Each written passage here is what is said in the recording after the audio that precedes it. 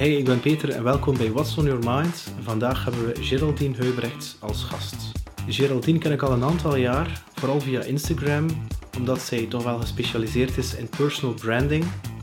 En wat ik enorm apprecieer in Geraldine is dat zij de laatste jaren enorm getransformeerd is als persoon en ook haar businessmodel. En daar vertelt ze ons meer over. Welkom bij What's on Your Mind met Peter Snauwaert. Elke week vertelt een gast over zijn of haar verhaal. En dat verhaal kan jou inspireren om je leven in handen te nemen. Recording. Dag Geraldine. Goedenavond. Hey, dag Peter. Ja. Goedenavond. Goedenavond, hoe is het? Goed? Ja, ik kan het Ja. We zijn in een good mood. Ja. Nee, elke dag. Ja. Positive vibes. Fantastisch. Nu, positive vibes. We zijn 7 juli. Heel die coronaperiode, hoe heb je dat persoonlijk ervaren en hoe heb je dat professioneel ervaren, zoals solo-entrepreneur? Op privé-vlak heb ik dat eigenlijk heel goed overleefd. In de eerste weken was ik even in een soort paniekmodus van what's happening? Maar eigenlijk, ik ben het wel gewoon om alleen te leven. En ik heb heel veel me-time nodig. Dus op zich was dat geen groot probleem. En ik heb eigenlijk vrij snel professioneel mijn business omgeschakeld naar 1-op-1 videocalls, coachings. En dan ook ondervonden van zo'n verschillende online meetings na elkaar. Dat is super energievretend. Dus ik heb naar het einde toe heb ik wel beslist van ik heb nu tijd nodig om mezelf te gaan herbronnen en even afstand te nemen van de digitale wereld. Ik heb daar eigenlijk een hele balans in gevonden ook van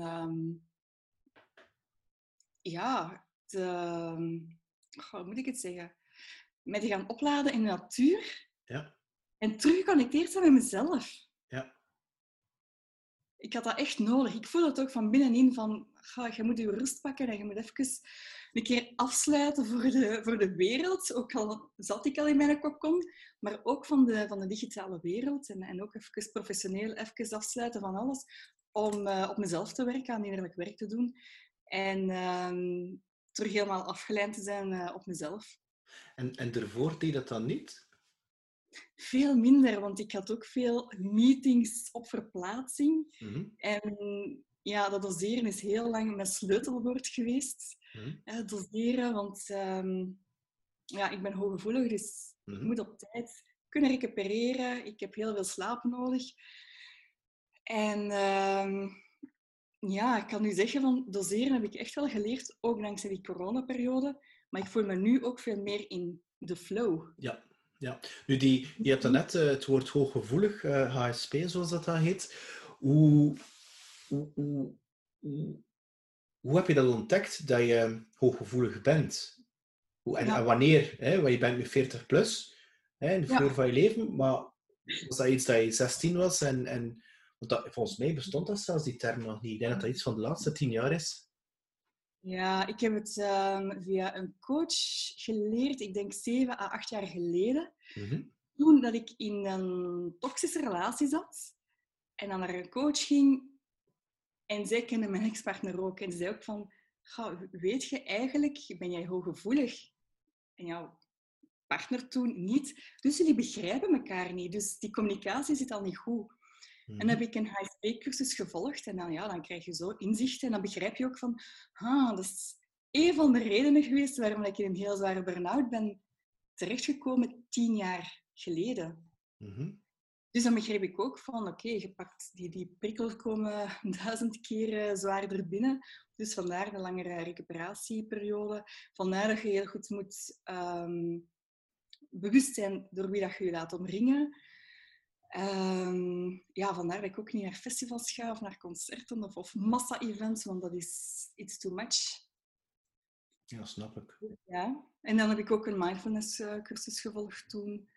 En voilà, eens dat je daar inzicht in hebt en je bent daarvan bewust, ga je toch je levensstijl gaan aanpassen. Ja. Ja. Want als ik het goed voor heb, connecteer je over... is dat toch een deel van jouw doelgroep, hè? De hoogsensitieve ondernemers/onderneemsters? Ja. Want ik ben dat ook. En dat is moeilijk om dat uit te leggen aan iemand die dat niet snapt wat dat eigenlijk wil zeggen. Ik hou ook enorm van de stilte. En mensen denken, ja, maar ja, je vertelt veel of staat op een podium, maar dat is niet waar. Ik sta op dat podium, maar na het podium wil ik niet in de zaal gaan. Aha. Je bent eigenlijk in een bubbel. Ja. On stage. Ja. Maar wel geconnecteerd met de andere bandleden. Ja. Dat is een energie, maar toch wel... Ja. Nu, je hebt dat van eerste keer in dezelfde zin hoogsensitief verteld met burn-out. Dus als ik dat goed begrepen heb, in het begin van je carrière heb je onder andere bij Accenture gewerkt. Heb je eigenlijk een beetje aan het bedrijfsleven als eigenlijk bediende gewerkt. En is daar dat je een burn-out hebt gekregen? Of is dat door die toxische relatie? Of was dat een combinatie van de twee? Een burn-out is eigenlijk hoe zeg je dat? Een soort depressie of aandoening. Het heeft een relatie met werk sowieso. Het was eigenlijk... Ik was toen al 5, 6 jaar aan de slag. Hoe jong was je dan? Ik was 33. Oké, ja. Dus dik 10 jaar geleden. Het is eigenlijk gekomen na een zware relatiebreuk. En dan heb ik eigenlijk gevlucht in het werk. En ik had een nieuwe job, inderdaad, in de consultingwereld. En burn-out is een combinatie van verschillende factoren. Hè. Ten eerste heeft het te maken met je eigen persoonlijkheidskenmerken. Van pleasen, geen nee kunnen zeggen, geen grenzen kunnen afbakenen. Dus ja, als je geen nee kunt zeggen, je krijgt maar gewoon werk voorgeschoteld. Ik deed op den duur van alles en nog wat in het bedrijf. Dan was er het open landschapscultuur. Ja. Je continu bent afgeleid. Dat is echt niet optimaal voor een hooggevoelige. Dan was er ook nog de leidinggevende, die heel denigrerend was naar mij. Micromanagement, continu controleren. En die snapte dat burn-out niet of zo? Of die keek erop neer? Nee, pas na 2 jaar, toen ik daar werkte, heb ik die diagnose gehad van zware burn-out met lichte depressie. Maar ik kampte al met heel veel fysieke klachten. Dat is zo stapsgewijs dat eigenlijk begint, dat je lichaam begint al signaal te geven. Maar ik heb dat heel lang genegeerd. En is dat vermoeidheid of wat was dat dan? Ja, vermoeidheid, slaapstoornissen, moeite met inslapen, moeite met doorslapen. Dan de buikpijn, hoofdpijn, spierpijn. Ik had een heel medicatiekistje bij mij thuis en ik nam elke dag pilletjes, altijd voor iets. En dan had ik een verstuikte enkel en dan weer een oogontsteking. Een griepje duurde 10 dagen. Dus je weerstand vermindert alsmaar. En dan was het in de zomer van 2009 dat ik continu aan het niezen was, verkouden. Ik dacht, dit is een chronische verkoudheid. Totdat een vriendin zei van, jij moet toch wel eens naar je huisarts gaan om een diagnose te stellen, want dit is echt niet normaal. En ja, dan ben ik zo terechtgekomen bij mijn huisarts. En die zei burn-out. Ja, eigenlijk voordien was ik, want ik woonde toen in Gent. En voordien ging ik naar dokters in Gent en die schreven toen melatonine, slaappillen voor. Die zeiden van, jij moet gaan lopen, je moet bewegen. Terwijl ik mij voortsleepte naar het werk. En ja, dan denk je ook van, oké, er is iets mis met mij, maar ja, ze weten het niet. Burn-out was toen nog niet zo gekend. Maar mijn huisarts had toen een opleiding gevolgd, dus zij had daar wel een oog voor. En dan, op basis van testen, heb ik dan die diagnose gekregen. En dat is dan thuis zitten? Ja, ik ben 10 maanden thuis gebleven. Oké. En niks, geen contact, geen werk, niks? Die eerste weken waren heel moeilijk, want je denkt van, ze kunnen niet zonder mij. Maar ik ging dan 2 weken naar mijn huisarts en zei ook van, je mag die laptop niet open doen. Je mag niet reageren op die mails. Je moet rusten. Ik zat echt in de zwaarste fase van burn-out. En dus in het begin ga je ook zeggen tegen jezelf van, ik ben zwak. En je bent kwaad tegenover heel de wereld. Je bent kwaad ten opzichte van jezelf. Van, heb je dat niet ingezien? Want ik had mijn 25e ook al zo de eerste symptomen van burn-out. Tijdens mijn eerste werkervaring. Ik had toen last van hyperventilatie. Dus deze signalen waren anders, dus ik herken het niet. Maar dan na 6 weken of zo, dan laat je gewoon gaan en dan ben je zombie. Ik ben weken zombie geweest, dat ik niks meer kon doen. Alles vroeg heel veel moeite. Ik kon niet tegen geluid, ik kon niet tegen licht. 16 uur aan een stuk slapen, dus dat was heavy. En hoe ben je dat dan uitgeklommen uit dat dal, als ik dat mag vragen? Toen ik hier bij mijn ouders, die voor mij hebben gezorgd. Niet leuk, als je zo in de fleur van je leven bent. Een heel goede begeleiding door mijn huisarts. Mm-hmm.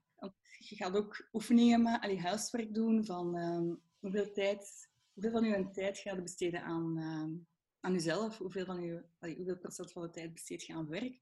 Dus dat zijn reflectieoefeningen. Ook piekermomentjes, want ja, ik kon niet in slaap vallen, dus ik moest al mijn gedachten neerschrijven. En dan, dat was in september, en dan in december ben ik ook naar een psycholoog gegaan. Okay. Voor het depressiestukje, want ik zat daar ook nog met een depressie. Burn-out is eigenlijk een neurohormonaal disbalans. Mm-hmm. Maar bij mij zat er ook nog een keer depressie in de zin van depersonalisatie. Dat ik niet meer wist wie ik was. Ja. Eigenlijk ook niet meer wou leven. Ja. En die psycholoog heeft me eigenlijk... En ik doe altijd zo, omdat hij me er echt... uit dat diep zwart gat. Ja. En wat was dat letterlijk? Voelde je dat letterlijk zo van... Ik heb geen zin meer. Ja. Oh, Peter, weet je, als ik terugblik op die tijd en de maanden nadien, heb ik zoiets van... Ik heb precies 2-3 jaar tijd verloren in mijn leven door zoveel in mijn bed te liggen en te slapen en niks te doen.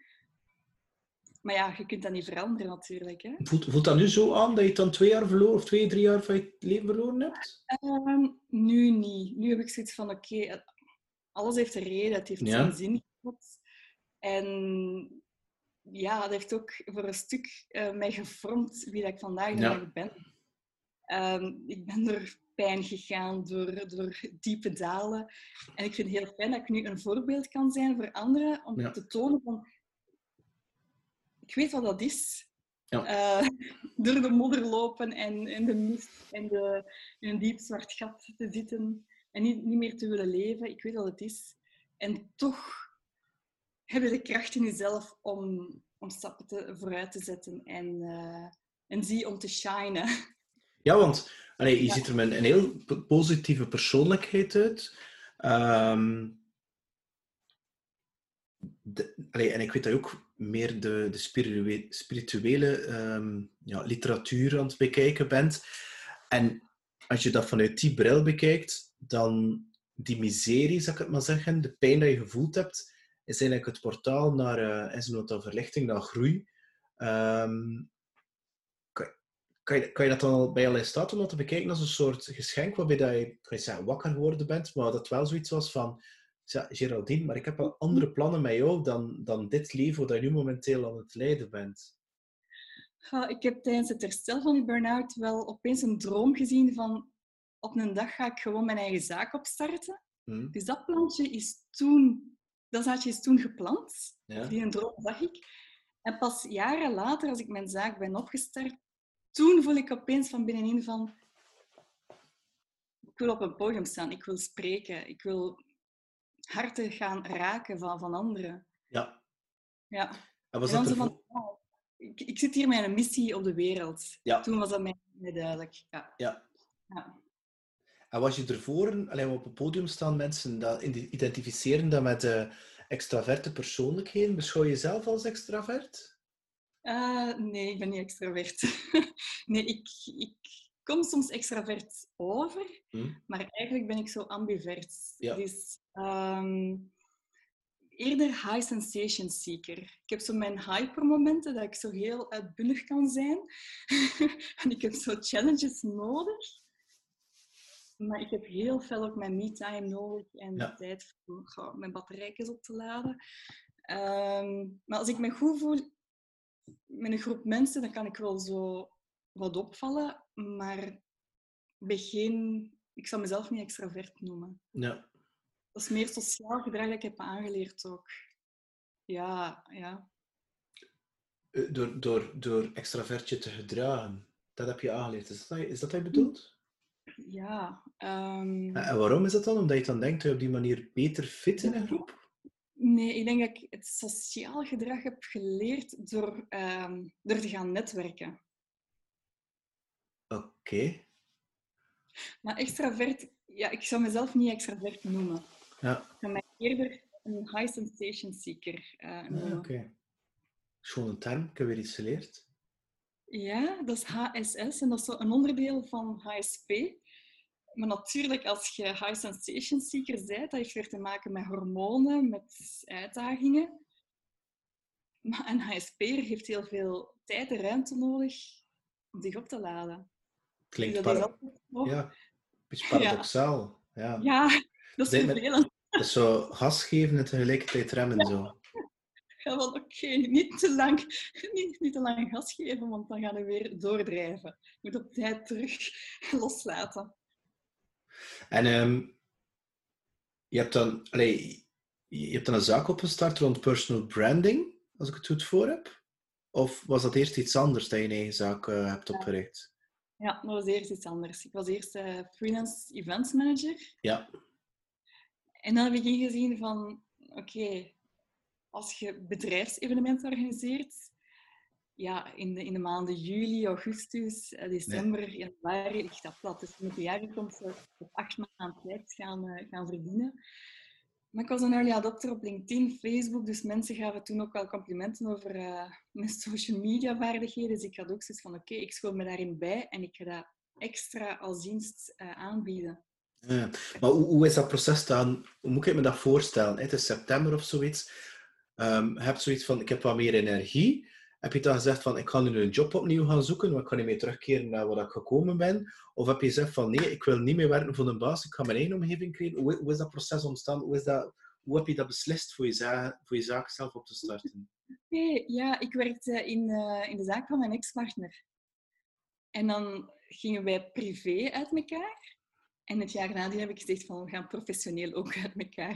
Dan heb ik gewoon boef baf gezegd, ik start mijn eigen zaak. Eigenlijk out of the blue. Zonder plan van aanpak, gewoon, oké, ik ga gewoon mijn eigen zaak opstarten. En is dat omdat je, ik weet niet, omdat je opgegroeid bent in een gezin met allemaal ondernemers of zo? Ja. Oké, dus het is er wel een beetje met de paplepel ingegeven. Ja, mijn vader komt uit een zelfstandige familie. Ja, oké. Dat ze bijna allemaal zelfstandig zijn. Ja. Dus eerst is de eventing, dan is de personal branding, wat je nu altijd heel speelt. Ook al heb je daar bepaalde transformaties en bepaalde accentveranderingen aangegeven door de jaren heen.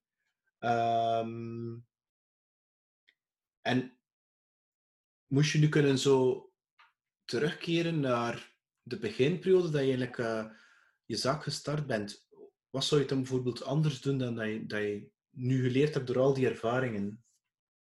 Ja, een van de lessen die ik geleerd heb is van, je mag niet wachten op klanten. Je moet zelf actie ondernemen. Ik dacht, oké, ik pas dat aan op LinkedIn, eigen zaak opgestart en ze gaan wel komen met projecten. Dat was dus niet. Je moet zelf naar buiten komen, zelf gaan netwerken, de wereld kenbaar maken dat je zelfstandig bent en dan je diensten aanbieden. Hè. Maar is dat niet vaak dat de perceptie is, en dat zou kunnen dat ik verkeerd ben hoor, want ik ben totaal daar geen expert in personal branding, maar leeft er niet zo'n bepaalde perceptie dat mensen zeggen, oké, ik investeer in mijn personal branding via LinkedIn, Instagram, Facebook, whatever platform, en ik ga er regelmatig content gaan aanbieden, misschien zelfs een keer in het beste geval zelfs een video, en de klanten komen automatisch. Mm-hmm. Werkt dat echt zo? Het komt niet automatisch. Het is ook belangrijk om een conversatie aan te gaan. Met je contacten. Ja, met je contacten, met je volgers. In de mailbox, van LinkedIn. Als je gaat connecteren, al beginnen met een persoonlijk berichtje en dan gesprek aangaan. En ik heb zo, 5-6 jaar geleden, als ik mijn zaak ben opgestart als freelance events manager, ik heb al die event agencies opgezocht op LinkedIn, mee geconnecteerd en dan ook gezegd van, ben je op zoek? Ben je soms op zoek naar een freelancer? Wel, hier bij mijn cv, ik heb dat gewoon toegevoegd. En zo zijn er wel nieuwe klanten uitgekomen, soms 2-3 jaar later. Maar je moet zelf heel veel effort insteken. Ja. Maar dat is echt verkopen, hè? Dat is echt gaan verkopen eigenlijk, hè? Is dat? Ja, maar ik ben niet commercieel. Dus dat is een gesprek aangaan van... mocht je ooit op zoek zijn naar een freelancer, denk aan mij en hier mijn cv. Er zijn effectief zoveel klanten uitgekomen van...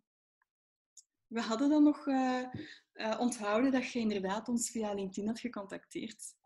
Het is veel persoonlijker dan via een website en contactformulier. Ja, tuurlijk. En als je dan nu vergelijkt, personal branding vandaag 2020 versus 5-6 jaar geleden, is er zoiets die compleet veranderd? Is er zo'n bepaald verschil tegenover vroeger en nu? Want je zou bijna zeggen dat bijna iedereen nu aan personal branding doet, maar dat is eigenlijk geen waar, vind ik.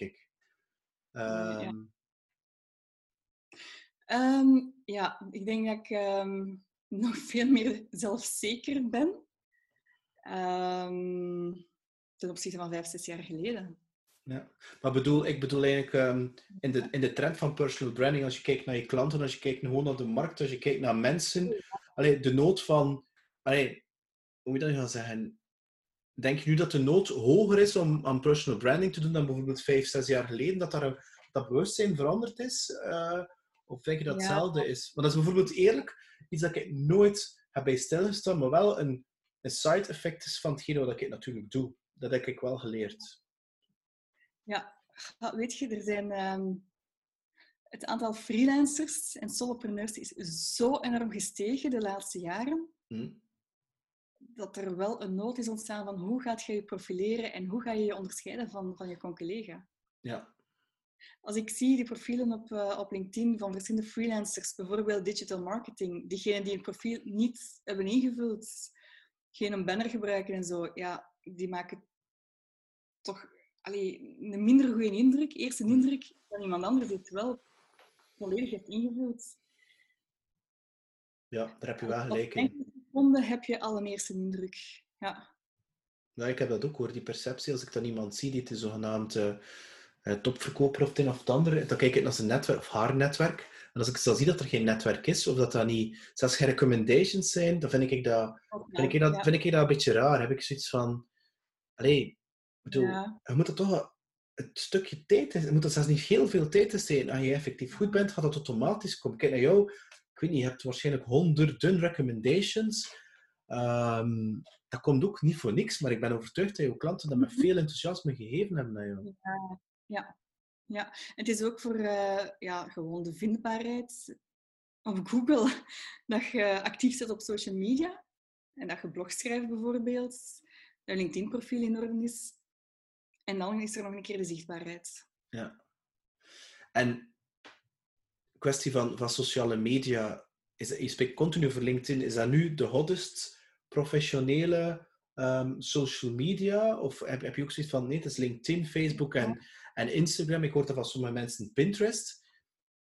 Wat is jouw opinie daar nu over op 2020? Want ik dacht eerlijk gezegd dat LinkedIn een beetje gedaan was, totdat Microsoft het overgenomen had. Terwijl nu heb ik het gevoel dat dat... als ik het zo hoor en lees, zie ik toch wel dat LinkedIn aan het boomen is. En meer mensen beseffen van, oké, er zit wel goud bij LinkedIn. Ja. Dat is echt LinkedIn. En die doen ook heel veel updates. Hè. De LinkedIn Stories wordt nog uitgerold binnenkort. Nu hebben ze je kan nu ook je naam opnemen en inspreken. Zodat mensen kunnen luisteren naar de juiste uitspraak van je naam. Dat is continu in verandering. Dus ja, ik geloof wel LinkedIn... En jouw klanten, adviseer je het dan om op die verschillende netwerken aanwezig te zijn? Of kies je dan één specifiek platform uit die past bij hun persoonlijkheid, hun business? Of... dat niet helemaal past bij hun persoonlijkheid, maar wel, waar zit je ideale klant? Oké. Ja. Makes sense. Wie is je ideale klant en waar zit hij? Op welk social media kanaal zit hij? Dan gaan we daar eerst op focussen. En dat die coachie helemaal vertrouwd is geraakt met dat social media kanaal. En dan pas gaan we nog een tweede erbij pakken. Ja. Maar ik heb ook zoiets van, het is soms zoveel al met mijn verschillende social media kanalen. Het is beter om te focussen op één of twee. Ja, want ik associeer jou meer met Instagram. Ja, omdat ik daar natuurlijk ook super actief ben. Hè. Maar ik ben ook dagelijks actief op LinkedIn. Ja. Ja, op LinkedIn heb ik gewoon andere contacten. Heel, heel internationaal ook. Ik zit ook wel 14 jaar op LinkedIn. Dus ik ga het daar natuurlijk nog voeden en gaan connecteren. Want het verschil met Instagram is, bij Instagram kunnen mensen je volgen, maar ook weer ontvolgen. Mm-hmm. En op LinkedIn ga je een connectie maken met mijn contact. Maar die contact gaat normaal gezien niet zeggen van ik wil geen contact meer zijn, ik ga dat blokkeren of zo. Tenzij dat er daar iets serieus verkeerd gebeurd is. Ja, dat je zegt van een stalker of zo, die gaan blokkeren. Maar dat is wel een verschil met Instagram. Dus op LinkedIn kun je ook... daar zitten alle bedrijfsleiders en CEO's en celebrities ook. Hè? Dus het is heel gemakkelijk om met een CEO van een groot bedrijf te gaan connecteren op LinkedIn. Ja. En die gaan niet op Instagram zitten. Nee. Maar op Instagram zitten natuurlijk andere volgers, een ander doelgroep of ideale klant. En daar ga ik vooral gaan inspireren. Ik denk op LinkedIn ga ik vooral gaan informeren en op Instagram inspireren. Oké. Ja. Nu, recent, al toch al een paar maanden, heb ik eigenlijk een gigantische transformatie gezien bij jou, waarbij je had de personal branding, maar nu heb ik echt wel het gevoel dat je in plaats van te gaan coachen rond bepaalde platformen, dat je nu echt wel vertrekt van wie dat die persoon effectief is. En ja, dat je daar een eerder, ik ga niet zeggen spirituele, dat is misschien een beetje een verkeerd woord, maar toch wel een meer purpose-driven, diepere begeleiding wilt geven aan entrepreneurs die eigenlijk openstaan voor wie dat ze zijn en dat eigenlijk wilt naar buiten brengen. Van wat komt dat, die change? Is dat corona, dat je meer introspectie hebt kunnen doen? Of is er daar iets gebeurd in je leven die zegt van, zo ben ik niet, ik heb meer nodig, ik wil dieper gaan? Weet je, ik wil altijd voor mijn 30ste coach worden. Waarom? Ja. Zag je Tony Robbins of zo en dacht je van, dat wil ik ook doen of zo? Oh nee, de cursussen die ik toen al volgde, tussen mijn 20 en 30 heb ik al zoveel cursussen gevolgd rond het enneagram, NLP, kinesiologie, spirituele intelligentie, intuïtieve ontwikkeling. Mm-hmm. Toen dacht ik ga coach worden, ik wil mensen helpen. En dan word je denk en dan zeg je, oei, ik ben wel jong en dan ga je zo jezelf saboteren. Ja. En dan op den duur je zit dan in de consultingwereld, waar het heel mannelijke energie aan de pas komt, dan die burn-out en dan uiteindelijk in de evenementenwereld terechtgekomen. Dus dat is misschien even een omwegje om weer te komen waar dat ik eigenlijk graag wil doen. En dat is gaan coachen, maar inderdaad op een diepgaandere manier. Ik ben er nu precies klaar voor. Ja, maar al die struggles en al die pijn en die trauma's die je gehad hebt door de toxische relaties die je gehad hebt en die burn-out, dat klinkt misschien een beetje raar, hè, maar is dat niet een ideale voedingsbodem voor heel dat transformatieproces, net als coach, omdat je dat net doorleefd hebt? Ja, ik heb het zo nog niet bezien eigenlijk. Ja, natuurlijk. Maar je krijgt zoveel inzichten, zoveel zelfkennis. Je doet zelf... je ondergaat coachings en je gaat naar verschillende mensen. Op alle vlakken, naar healers, een psycholoog, dan naar een natuurdeskundige. Het was voor mij ook een zoektocht om te herstellen van die burn-out op vlak van hormonen bijvoorbeeld. Dus ik weet natuurlijk heel veel ondertussen. En dan hooggevoeligheid dat naar boven is gekomen. Ja. Ja, perfect verwoord, Peter. Ja. Dank je wel. En wat is dan eigenlijk zo... Want het is altijd een journey, een reis. Hè. Wat is dat zo het volgende dat je zo ziet? Als je zo een beetje voelt, zo een jaar, 2 jaar later zo. Hoe zie je dat dan? Ga je dan een coachingpraktijk met Geraldine coaches hebben die dat jouw woord, die ook mensen gaan helpen? Hoe voel je dat dan? Um, ja, een deel wordt online gedaan. Oké. Eventueel groepscoaching. Ja. Voor één coachings zijn het al VIP-pakketten. Ja. En ik dacht inderdaad ook van, misschien zou ik wel coaches kunnen opleiden om inderdaad mijn visie verder te zetten. Ja. En regelmatig aanspreken. Ja. Dat komt. We hebben een tijdje heel veel gesproken, hè? Ja, eigenlijk... Verleden jaar was dat, hè? Verleden jaar was dat zo uit je de ene naar de andere, hè? Enkele keren, ja. Ja. En wil je dan... Want je hebt ook onlangs een e-book geschreven rond burn-out. Ja. En is dat dan... Wil je dan specifiek mensen, HSP en burn-out, mensen die daarin zitten, gaan begeleiden? Of zie je dat dan breder? Als ze er al uit zijn. En eigenlijk de coaches die ik de dag van vandaag begeleid, de meesten zijn hooggevoelig en zijn precies een weerspiegeling van wie dat ik was enkele jaren geleden. Ja, makes sense, hè? Ja, ik vind het heel fijn. Ja. Ik voel ze enorm sterk aan. En dan is dat ook zo, via mijn intuïtie en dan is dat in de flow. Zijn gesprekken in de flow. Ja, de flow. Yes. Nu, heel in het begin van ons gesprek vermeld je de term mindfulness. Heb je daar een cursus voor gevolgd of zo? Of,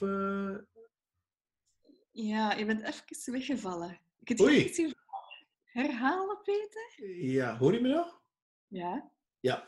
In het begin van ons gesprek vermeldde je de term mindfulness. Heb je daar een cursus of zo van gevolgd? Ja, jaren geleden. Want, voor alle duidelijkheid, is dat dan... Want mindfulness, dat is zo'n term die alles en niks zegt. Mindfulness is voor sommigen een vorm van vipassana meditatie, maar voor anderen is dat dan meer een soort way of living. Ja, hoe kwam je daarbij om die cursus te volgen? Ja, dat was die coach die mij attent op maakte dat ik eigenlijk hooggevoelig ben. Ja. En ze organiseerde ook een mindfulness cursus. En dat is eigenlijk inchecken, hè, de bodycheck. Ah ja, de bodyscan. Ja, de bodyscan, ja. Ah, oké. En doe je dat dan dagelijks? Nee, maar op den duur Voel je voel ik al de signalen als er iets is van het is te veel of ik heb slecht geslapen. Je wordt heel zelfbewust. Ja. En ik ga mijn agenda bijvoorbeeld niet meer zo volproppen. Nee. Want bij jou is dat dan specifiek de zondagdag. Je neemt altijd de zondag en dan ga je je week gaan plannen, hè? Als ik dat goed voor heb. Ja. Dat is even met de mind al zo van meetings herbevestigen. Ik heb graag dat alles in orde is. De communicatie met mijn klanten ook. En ik ga ook zien van, heb ik eigenlijk niet te veel ingepland? Maar eigenlijk heb ik dat heel goed onder controle. En ja, het is heel... wat ik het zeggen? Er zit een goed evenwicht tussen dagen dat ik op verplaatsing ben en dagen dat ik minder vul met meetings of zo. En boek je het dan letterlijk 2 uur in de natuur ook in? Boek je dat letterlijk in je agenda?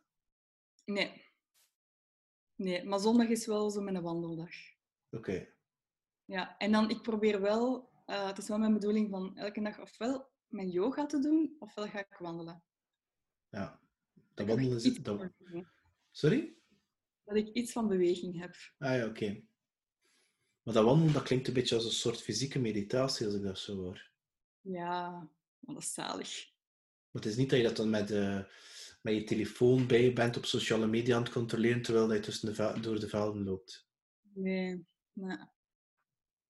Nee, ik wil alleen misschien een eerste stukje even nog afkicken en dan is het gedaan. Want nu is het tijd voor te connecteren met de natuur. En ja, dat is je hoofd leegmaken en dan die inspiratie komt zo binnen. Ja. Ik heb direct ideeën. Ja. Ja. Ik voel heel sterk aan van dat ik buiten moet in de natuur om dicht bij mezelf te blijven. Dat is een essentieel onderdeel van mijn levensstijl geworden. Ja. Ja, dat snap ik perfect. Ik heb dat ook. Ja. Dat snap ik perfect. Nu, als je kan terugkeren in de tijd met een DeLorean en je ontmoet de Geraldine toen dat ze neemt 18 is en dat ze voor de, ik weet niet, hogeschoolpoort staat of... wat zou je dan, aan welk advies zou je haar geven?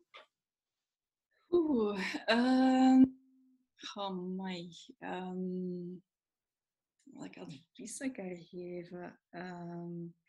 Yes, you can. Dat is wat mij binnen schiet. Ja.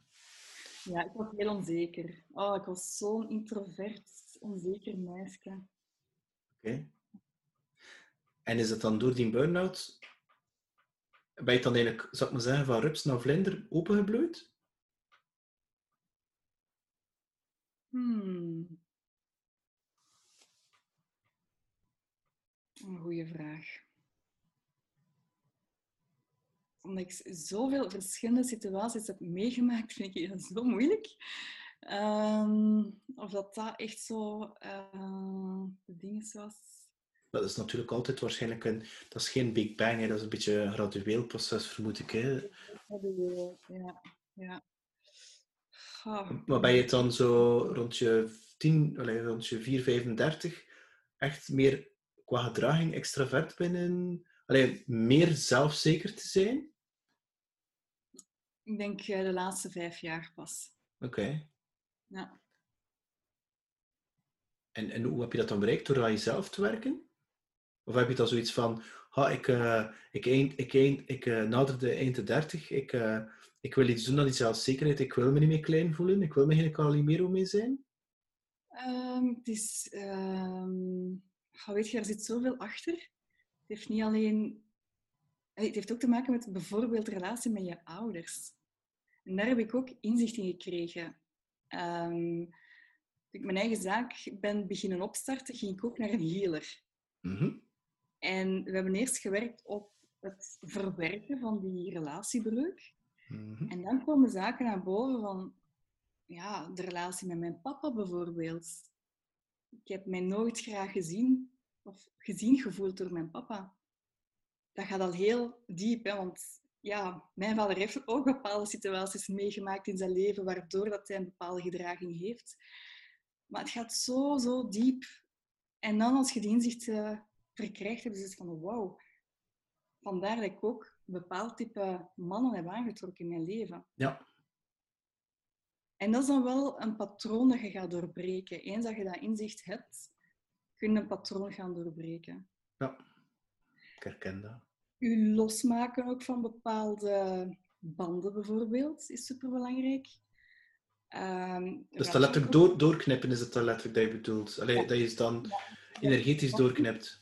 Ja, want je krijgt natuurlijk via je ouders die DNA, dat komt van je voorouders. Mm-hmm. En de onzekerheid, dat is niet... Ja, dat komt eigenlijk generatie per generatie terug in voor, of bepaalde ziekten, of... Ja, ik weet niet altijd van waar dat komt, maar die onzekerheid kwam ook... Ik zie dat bij mijn mama ook. Ze heeft haar situatie gehad bij haar moeder, ook niet graag gezien door haar mama. Prematurke, die wilde zich verlaten. Dat heeft allemaal een weerslag op wie dat je bent en dan die opvoeding aan zeker de eerste 7 levensjaren. Dus hoe diepgaander dat je kunt gaan, tot de kern van die ajuin gaan en dat gaan healen, ja, hoe meer dat je bevrijd bent van die trauma's. Ja, dat is... En hoe meer dat je inderdaad gewoon zuiver, pure zelf kunt zijn. Ja. Want dat is lifelong journey. Ja, hè? Het is dat. Want we zijn ongeveer dezelfde... We hebben altijd dezelfde jonge leeftijd.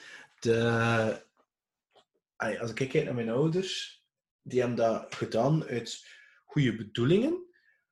Ja, Maar die waren niet bezig met trauma's oplossen en regressie en ik weet welke technieken, et cetera. Ik denk zelfs dat ze zijn nog altijd daar niet van bewust zijn. Maar ze hebben dat wel proberen goed te doen.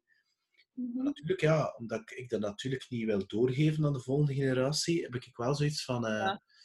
Nu, Robert Bridgman, die ken je ook wel, die spreekt letterlijk over, als je dat soort dingen doet, dan kan je dan lichter leven. Heb je dan het gevoel nu dat je lichter leeft dan bijvoorbeeld 5 jaar geleden?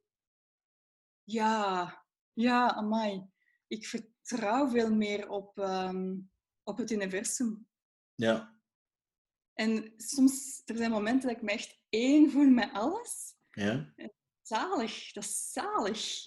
En geen zorgen maken om bepaalde dingen. Ik vind ook, we hebben veel te veel materiële zaken, dat is allemaal niet nodig. We kunnen veel meer leven. Ik had verleden week Lien de Pauw op de podcast. En wij hebben het gehad over decluttering en minimalisme. Iets waar ik enorm mee bezig ben nu. Nee, maar ik meen dat. Ik meen dat echt. Hoe meer dat ik kan weggeven of verkopen en al. En ik voel me daar enorm bevrijd mee. Ik bedoel, en ik heb dat kleren en ja, ik weet het niet. En ik vind het moeilijk om dat gevoel ook kunnen overbrengen aan iemand. Maar zij snapte het perfect. Ze zei, maar ik doe dat ook. Zij heeft zelfs letterlijk geen meubelen. Die heeft haar leven zit in 3 zakken. Bij mij is dat wel iets meer. Ja. Maar ben je daar dan ook mee bezig? Ik ben er ook mee bezig, ja. En heb je daar eens ik heb dat gezien op een TEDx. Heb je daar eens een podcast of een TEDx van gezien? Of een boek gelezen daarover? Of hoe ben je met dat concept? Ik heb, voor de crisis had ik een ruildeal met een opruimcoach, mijn startende opruimcoach. Dus ik zou haar helpen met haar social media. En zij zou mij helpen met opruimen. En dan, je begint met de kleren. Hè. De Marie Kondo-techniek, alle kleren op een hoop. En dan zeg je van, oh my god, zoveel en zoveel doe ik niet aan. En zoveel heb ik nog niet eens aangehad. Amai, dat was een schok. En dan ga je beginnen van, wat mag er wel blijven, wat niet, wat twijfelt je. Maar ik heb toen al 3 zakken weggegeven. En hoe voel je dat bij je, zo'n 3 zakken weggeeft? Ja, ik voelde me heel schuldig van, amai, heb ik zoveel geld eraan uitgegeven? Dat is echt niet normaal. En ook zo van, zoveel dingen hebben, dat is... Ik ben rijk. Maar je ziet dat niet, hè, want je leert continu met die materiële zaken. Maar het moment dat ik naar Spit ben gegaan en dan materiaal en boeken en kleren heb gegeven, dat is zo... een opluchting. Ja, ik vind dat ook. Dat is zalig, maar ik ben er nog mee bezig. Ik doe nog heel veel werk doen. En heb je al een keer zoiets heel duurs weggegeven? Zo? Toen ik heb zo'n aantal... Ik denk dat ik 12... Ik weet niet of dat mocht zijn, maar tot er niet toe. Ik heb zo 12 van Bommelschoen, en waarvan een aantal heel excentriek, omdat ik dat vroeger heel graag zag, heb ik zo weggegeven. 12, hè? En van Bommelschoen, dat zijn niet de goedkoopste schoenen. I don't miss them. Ik mis ze totaal niet. Maar dat eerste moment, zo, als je zoiets heel duur weggeeft, ja, dat is, je voelt jezelf wel zo'n belemmering. Zo, ja, ik heb daar wel veel geld voor betaald. En nu geef je dat weg. Maar nu heb ik daar totaal geen enkel show meer over. Maar ik koop ook geen duur ding meer.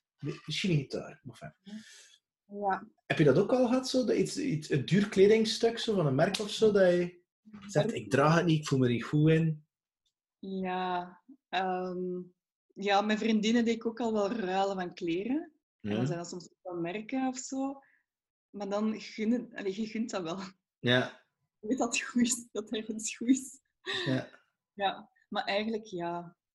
Ja, duurdere stukken zou ik misschien verkopen.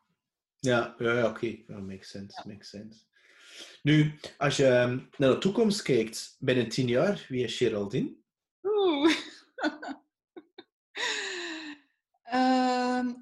Ik zie mezelf als een wijze oude vrouw die ergens in Spanje woont of zo. Maar echt zo met lang grijs-wit haar. Heel gezond aan het leven. En heel veel planten en kruiden. En zo, ja. Ik ga geen oma meer worden, want ik heb geen kinderen. Maar ik zie wel graag misschien wil ik iets met kinderen doen of zo. Of met de jeugd of zo. Daar wel mee geconnecteerd zijn. Om hen te helpen of zo. Rond hun zelfvertrouwen te werken of zo. Misschien, I don't know, ik wil natuurlijk de pap niet in je mond leggen, maar als ik rondkijk bij bepaalde kinderen van mensen dat ik ken, die zo... Want ik ben wel een speciaal, hè. Mijn zoon is bijna 3, dus dat is, ik word beschouwd als een hele oude papa, maar I don't give a damn. Terwijl dat dan meer mensen van onze leeftijdscategorie, typisch de kinderen hebben rond 15, 16, 17, 18 jaar, zie ik door onder andere sociale media en door eigenlijk nooit, maar ook nooit een moment te hebben van te herbronnen en van stilte, dat ze eigenlijk heel vaak versterkt door sociale media angstaanvallen en zelfs depressie en zelfs zelfmoordneiging hebben. En ik spreek dan niet over marginale mensen, hè. Ik spreek letterlijk over hoe zeg je dat? Alledaagse mensen, zou ik het maar noemen. Dus, de invloed van digital life, eigenlijk. Ja, dus veel prikkels en ja, je weet het wel. Hey, dat is wat ik ervan maak. Hey, WhatsApp, Instagram, Facebook, tegelijkertijd Messenger, toen nog een videocall doen, dan noemt dat er al van die videogames zitten spelen en Netflix zitten doen. En allemaal tegelijkertijd. En misschien, dat is dan personal branding, maar dat is dan eigenlijk het gebruik van sociale media gecombineerd met dat zelfbeeld. Aha. Ja, ik weet het niet. Maar ik zie wel zo een villa in het zuiden van Spanje aan de zee. Het zonnetje aan het schijnen is. En dan ja, zo helemaal in flow. Ja. En ik weet niet, ja, iets liefdevols doen. Ja, ik weet niet. Misschien online talks geven of zo. Ja, kan hè. Ja, ja. En als je het dan zo... Heb je eigenlijk zo ergens nog een hele zotte, grote, crazy droom? Maar echt iets compleet... Ja, dat je nu zou denken van die onrealistisch is. Hè? En bijvoorbeeld in een Hollywood-movie mee gaan spelen of zo. Ik weet het niet. In Las Vegas naast Tony Robbins staan. Ik heb geen idee. Of naast Eckhart Tolle, whatever. Ah ja, of Vision van Mindvalley. Die wil ik graag een keer ontmoeten. Ik ben een enorme fan van die mens. Ik ben ja, ik ook. Ja, enorme man van... Ik heb zijn boek gekocht, hè. Ik lig hier. Kijk, de Buddha en de Badass, ja. En ik had die in pre-order en daardoor zit ik in die speciale Vision Circle. Dus die heeft dus een speciale talks. Ja. Die komt ooit op PS Grow, by the way. Dat is zeker weten. Ja. Ik vind het fantastisch dat hij hem doet. Ik vind het echt... Ja, ik ook. Dat is echt... dat is wauw. Dat is wauw. Ja. Is dat je inspiratiemodel? Is dat iemand die je inspireert? De Vishen Lakhiani? Ja, Jay Shetty ook, hè. En zijn vrouw. Ja, die volg ik heel graag. Tony Robbins ook, maar dat is al meer zo mental. Ja, klopt. Coach. Ja. Ik ben meer spiritueel. Ja. Spirituele kant. Maar zo'n zotte droom, ja... Ik droom al van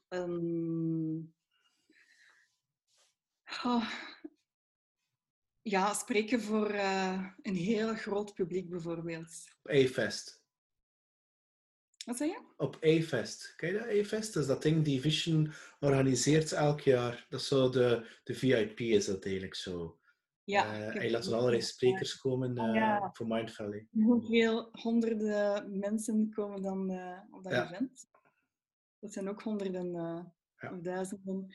Wel, ik dacht zo de Netflix-serie van Michelle Obama, van Becoming. Ja. En als je dan zo ziet dat die zaal, dat misschien 8.000 of 15.000 man zit, dan denk ik van, wauw, amai, dat je voor zo'n groot publiek mocht spreken. Dat lijkt me wel Een big dream. Nee, voor mij momenteel onbereikbaar, maar ik wil het graag doen. En heb je dan een idee over wat hij wil praten? Wat zou je dan in die talk doen? Ja. The Life of Geraldine Age? Living with a Narcissist? Dan eerder iets van the meaning of life. Ja. Maar dan ook mij openstaan als een kanaal en dat er heel veel stroomt, maar dat je zegt van, dit had het publiek nodig om te horen. Ik vind dat wel grappig dat je dat zegt, want dat is echt intunen in het moment zelf, zonder eigenlijk voorbereid te zijn en te weten dat er iets gaat komen, dat je channel bent en dat het verhaal zo effectief komt. Ja. Ja, cool. Is er eigenlijk nog iets dat je wilt delen, dat we eigenlijk niet besproken hebben? We hebben al veel besproken.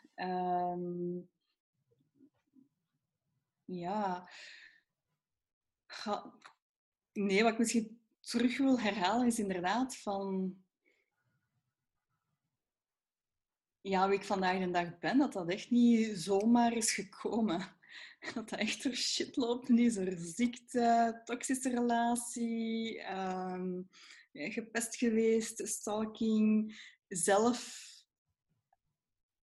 je zaak opstarten met vallen en opstaan, zelf zaken gaan uitzoeken. Daardoor heb ik een heel grote veerkracht ontwikkeld. Ja.